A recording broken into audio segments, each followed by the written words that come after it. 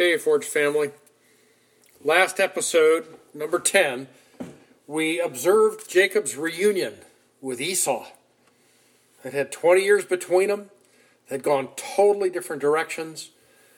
And now there's this tension and fear that's built up in Jacob as he limps toward his brother.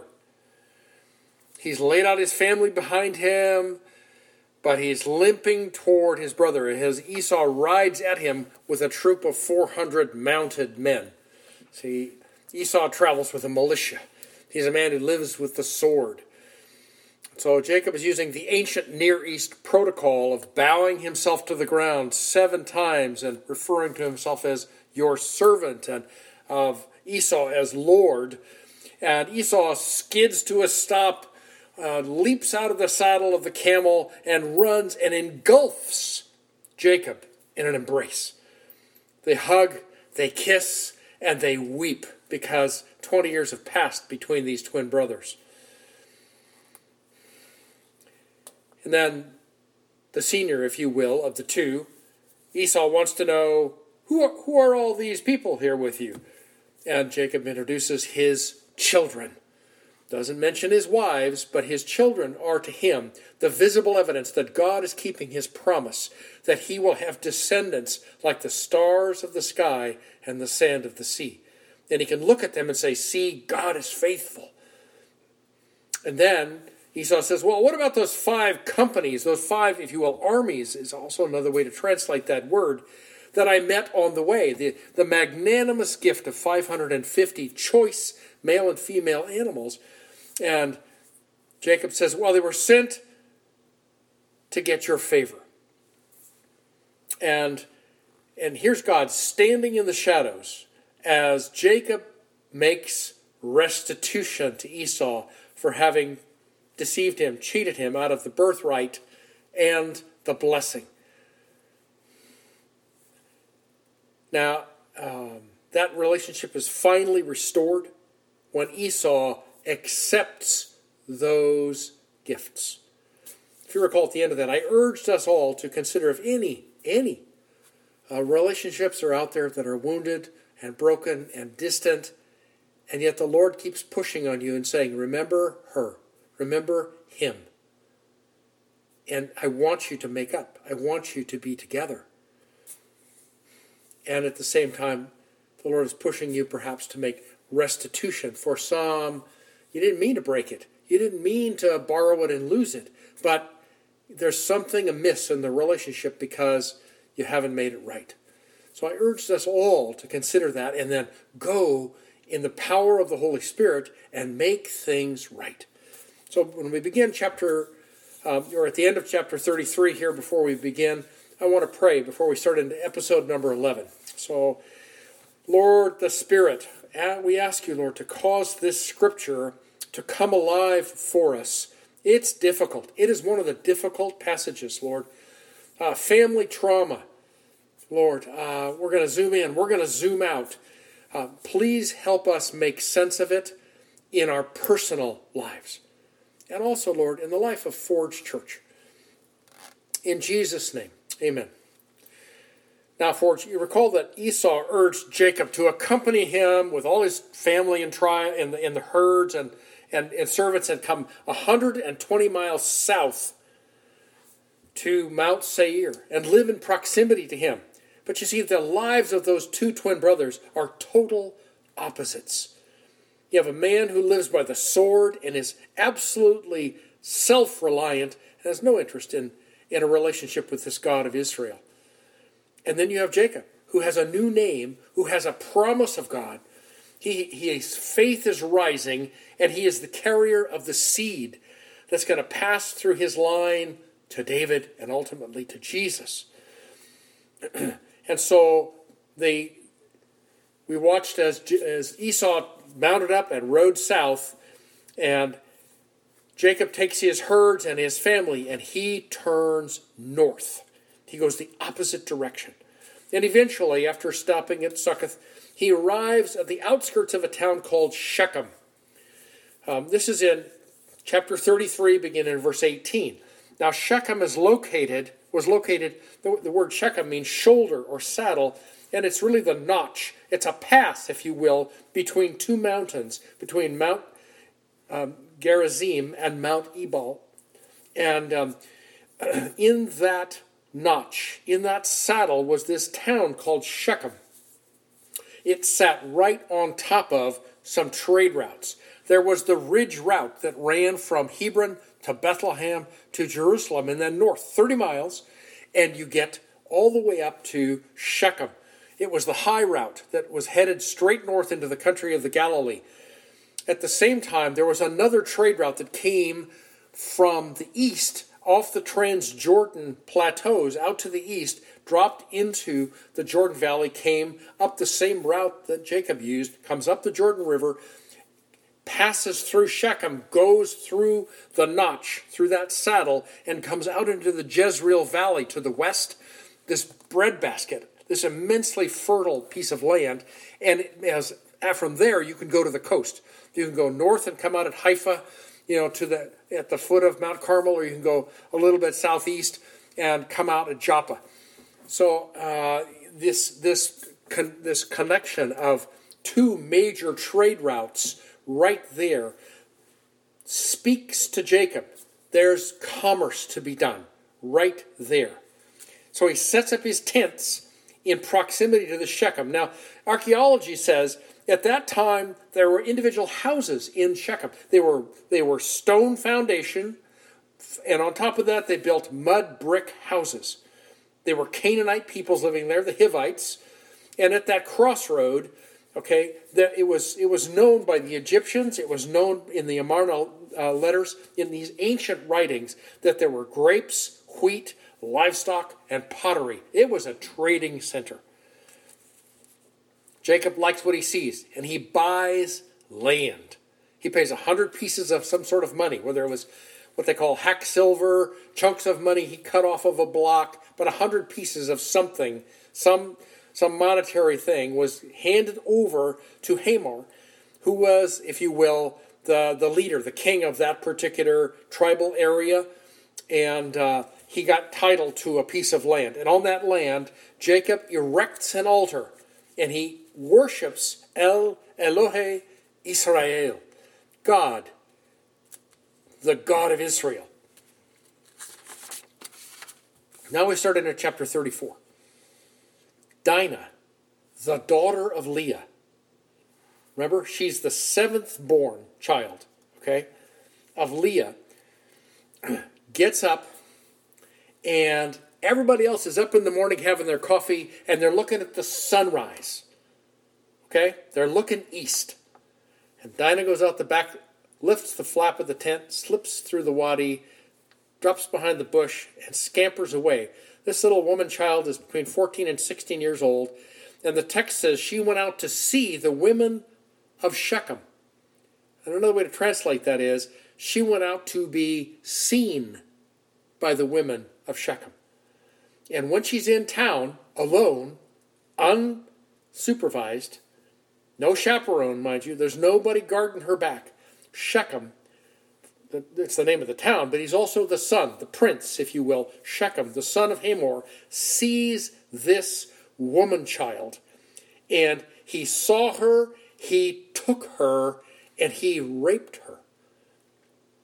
He lay with her by force. He violated her. That word is always used in Scripture for a violation. It's never descriptive of marital sex. Never. Another way to translate it was he humbled her.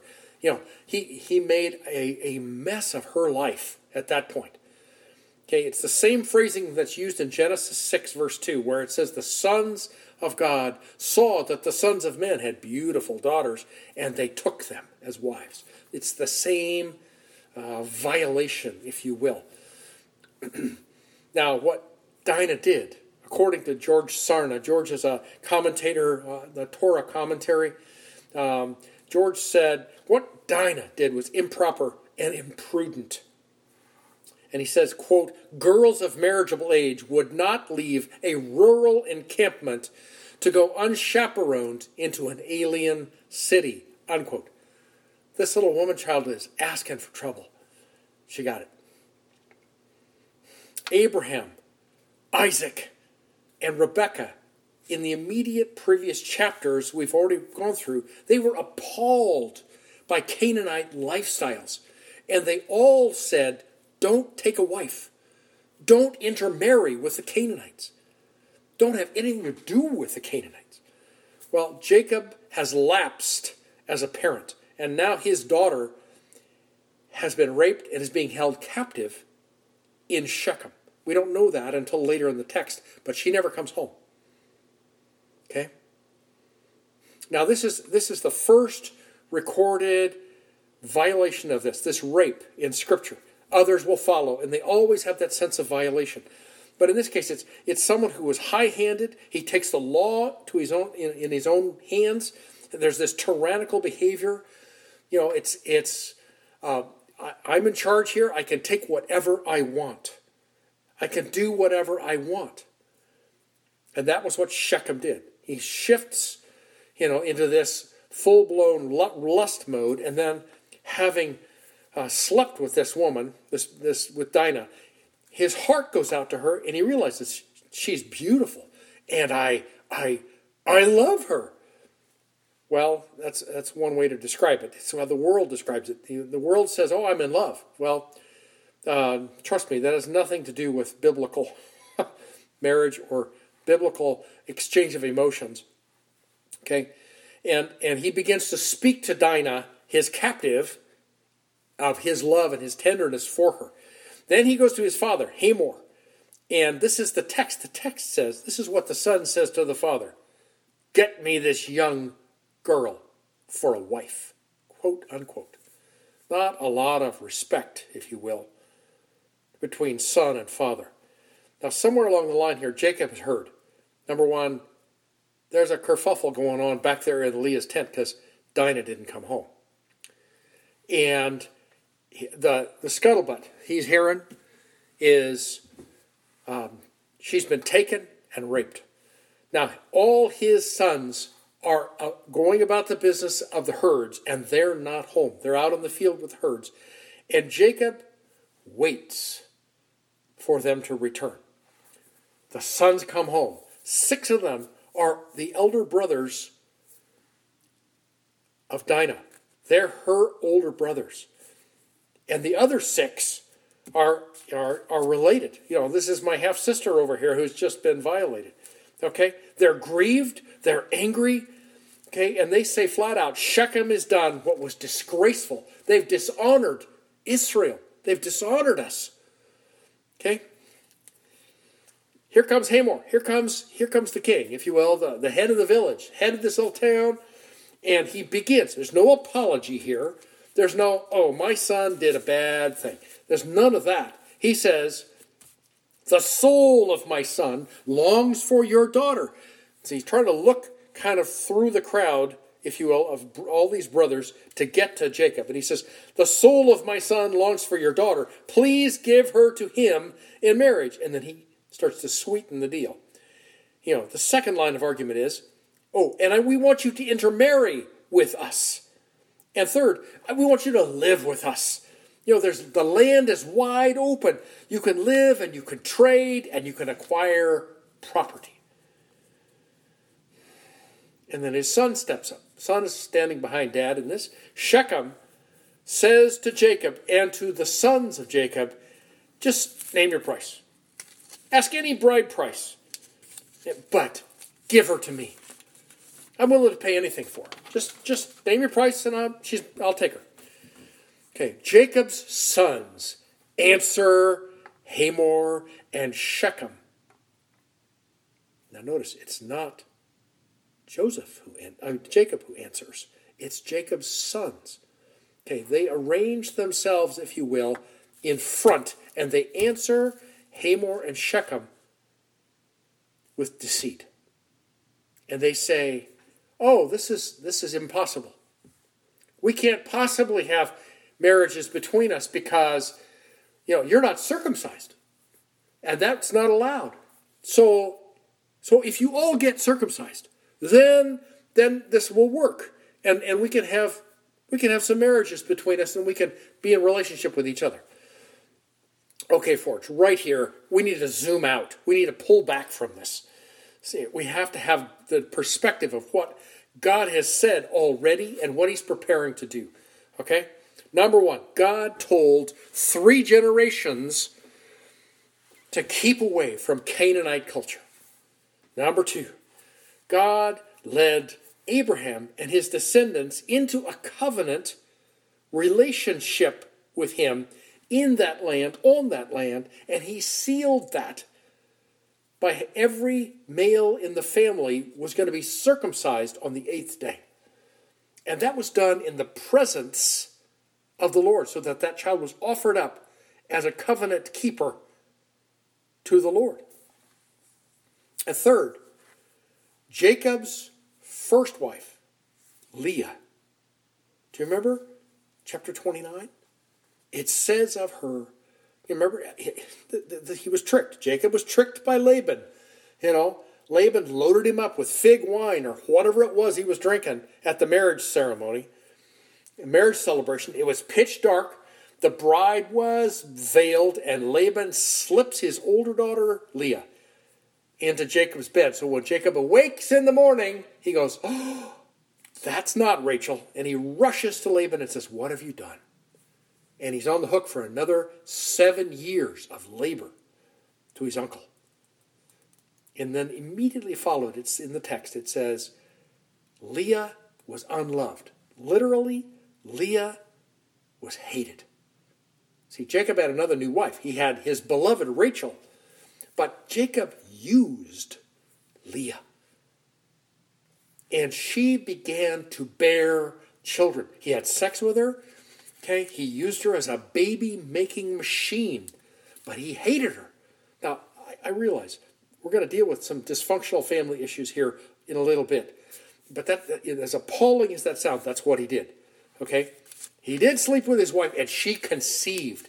So, in Genesis 29, verse 32, it says of Leah that she conceived,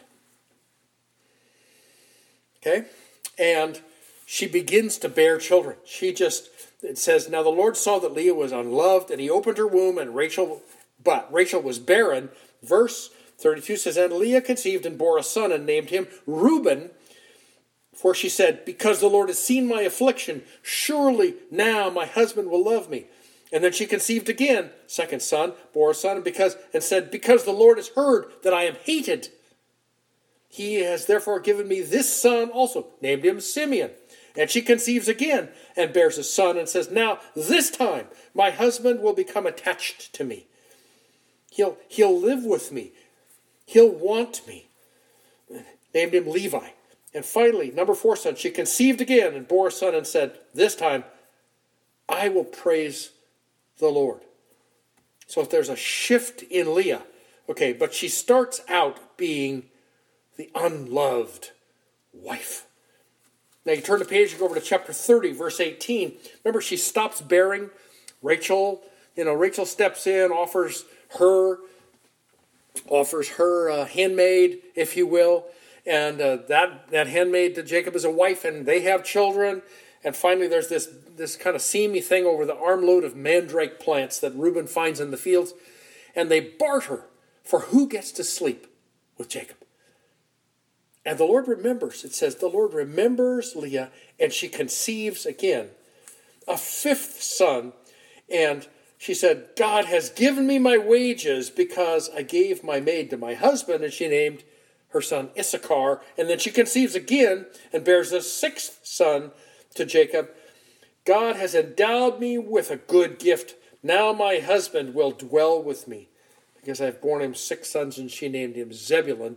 And then in verse 23, okay, verse immediately following the birth of Zebulun, it says, and afterward, it's almost as an afterthought.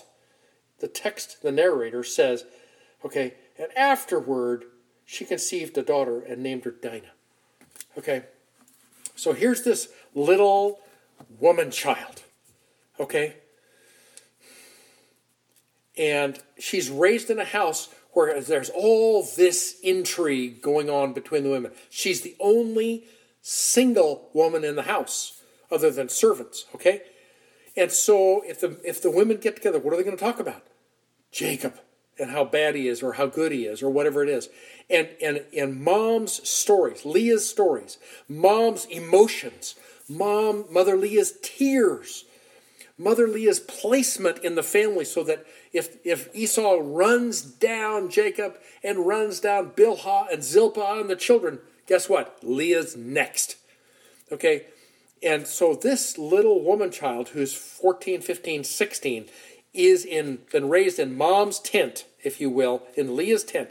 And she's the last, the least, and this little woman child is lost. Okay? Now, if you zoom back in again, all right, you start thinking about what women wear in a herding camp and how they smelled when they work with animals all the time. Is going to be real different than what women wear and how they smell in town. And so it's just natural or in the natural curiosity. She goes out the back door, she lifts the flap, she drops in the wadi, she scampers into town, okay? Because, for years and years, Jacob has been separated. His camp is separated from Laban. There's no visitors. There's no cousins. Laban's sons don't come to visit because they're taking care of Dad's herds 3 days away. Now, the tragic outcome is she's taken, she's violated, and she's held captive. Her brothers step up in front of Dad, and they apply Jacob-level deceit. See, they've learned, watching the battles between Dad and Laban and hearing Dad's stories about what he did to Esau, what he did to Isaac. See, they have caught the deceit bug in the house, and they turn to Hamor and his son, okay, and in so doing and requiring circumcision, they violate, they debase the covenant of God that includes circumcision to show in their own body that they're set apart to the God of Israel. And they're holding out this to the Canaanites as a way to get into relationship. Okay? Note that Jacob has failed to lead. He has failed to correct his sons, and he's failed to rescue his daughter. Hamor goes back home, walks into the city, and he makes a very slippery, smooth presentation to the men, to the families. He says, look, these herds guys out here, wealthy herds guys outside of town, they want to have peaceful relationships with us. There's plenty of room for all of them. It's an economic advantage to us. And he sort of seals the deal by basing this covenant. It's going to be based on avarice. It's going to be good for our wallet. All we got to do is step outside and get circumcised, guys. And so he leads the men out, and they are circumcised and go home to heal. On the third day after circumcision, when they're at their greatest discomfort, when if there's any infection, it's up and moving. If they've got fevers, it's debilitating pain. And at that point, Simeon and Levi, two older brothers of Dinah, it says they killed every male in the city. They went through and systematically slaughtered. Now, whether they did it alone or whether they had servants with them, Scripture doesn't say. But the Lord holds them accountable. Simeon and Levi kill all the males. And on the way out of town, they plunder the city. You see, Jacob was going to get plundered in this deal with Hamor. Okay? We're going to make a buck off of Jacob and his people because they're right here and we can do business with them. In contrast to that, the sons kill the Hivites and plunder the city. It's really a foreshadowing of what happens in the wars of Canaan when the armies of the Lord come through and they kill all the Canaanite peoples that are easy to kill. They don't take them all, okay? That's another story. But they take cities and vineyards and wine presses and everything that's there is now theirs. Okay? So Forge, zoom out. Don't get blown away by all this stuff. Okay? We need to figure out what is it that's going on here. Okay, Jacob has not gone on to Bethel to keep his vow to God. Comes back into the land, meets with the angels, meets with his brother, wanders around in Succoth, comes up to Shechem, and just builds an altar. See, what he's trying to do is worship God in his own way, in his own place. And yet, he'd made a vow that he was going back to Bethel. Jacob buys some land, but he bought it right next door to this Canaanite town. Jacob does not watchguard his daughter. He does not explain and protect his children from Canaanite culture. Jacob is silent while his sons deceive Hamor. And when the slaughter happens and the town is pillaged, he doesn't yell at his sons for the moral injustice, the over-the-top slaughter. Yes, justice needed to be done. They went way over the top, okay, with this, because he is afraid for his life. He's not concerned about Dinah's trauma. He's concerned that there's going to be others from the Canaanite tribes that will come and have revenge on him. So in episode number 8, three times ago, Jacob expressed moral indignation at having been cheated by Laban. Here in this episode number 11, Jacob has no moral indignation when his own daughter is violated.